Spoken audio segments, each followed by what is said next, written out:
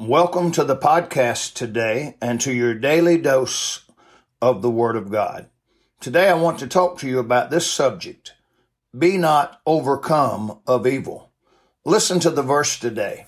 In Romans 12, chapter number 12, verse 21, it says, Be not overcome of evil, but overcome evil with good. So many today seem to be getting overcome with evil instead of overcoming evil. Today I want to encourage you to be strong in the Lord.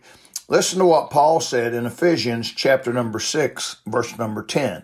He said, Finally, my brethren, be strong in the Lord and in the power of his might. I'm so glad that I do not have to overcome evil in my own power or strength.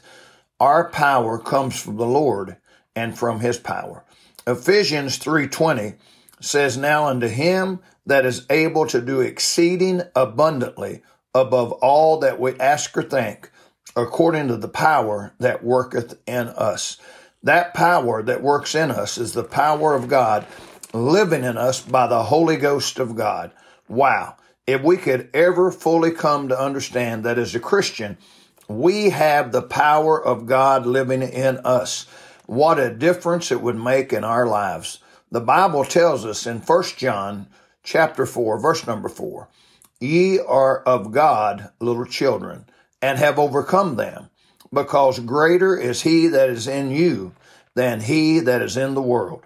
Today, listen, stand strong in the power of God. We are victorious through the power of Jesus Christ. I hope you have a great day. May God bless you today.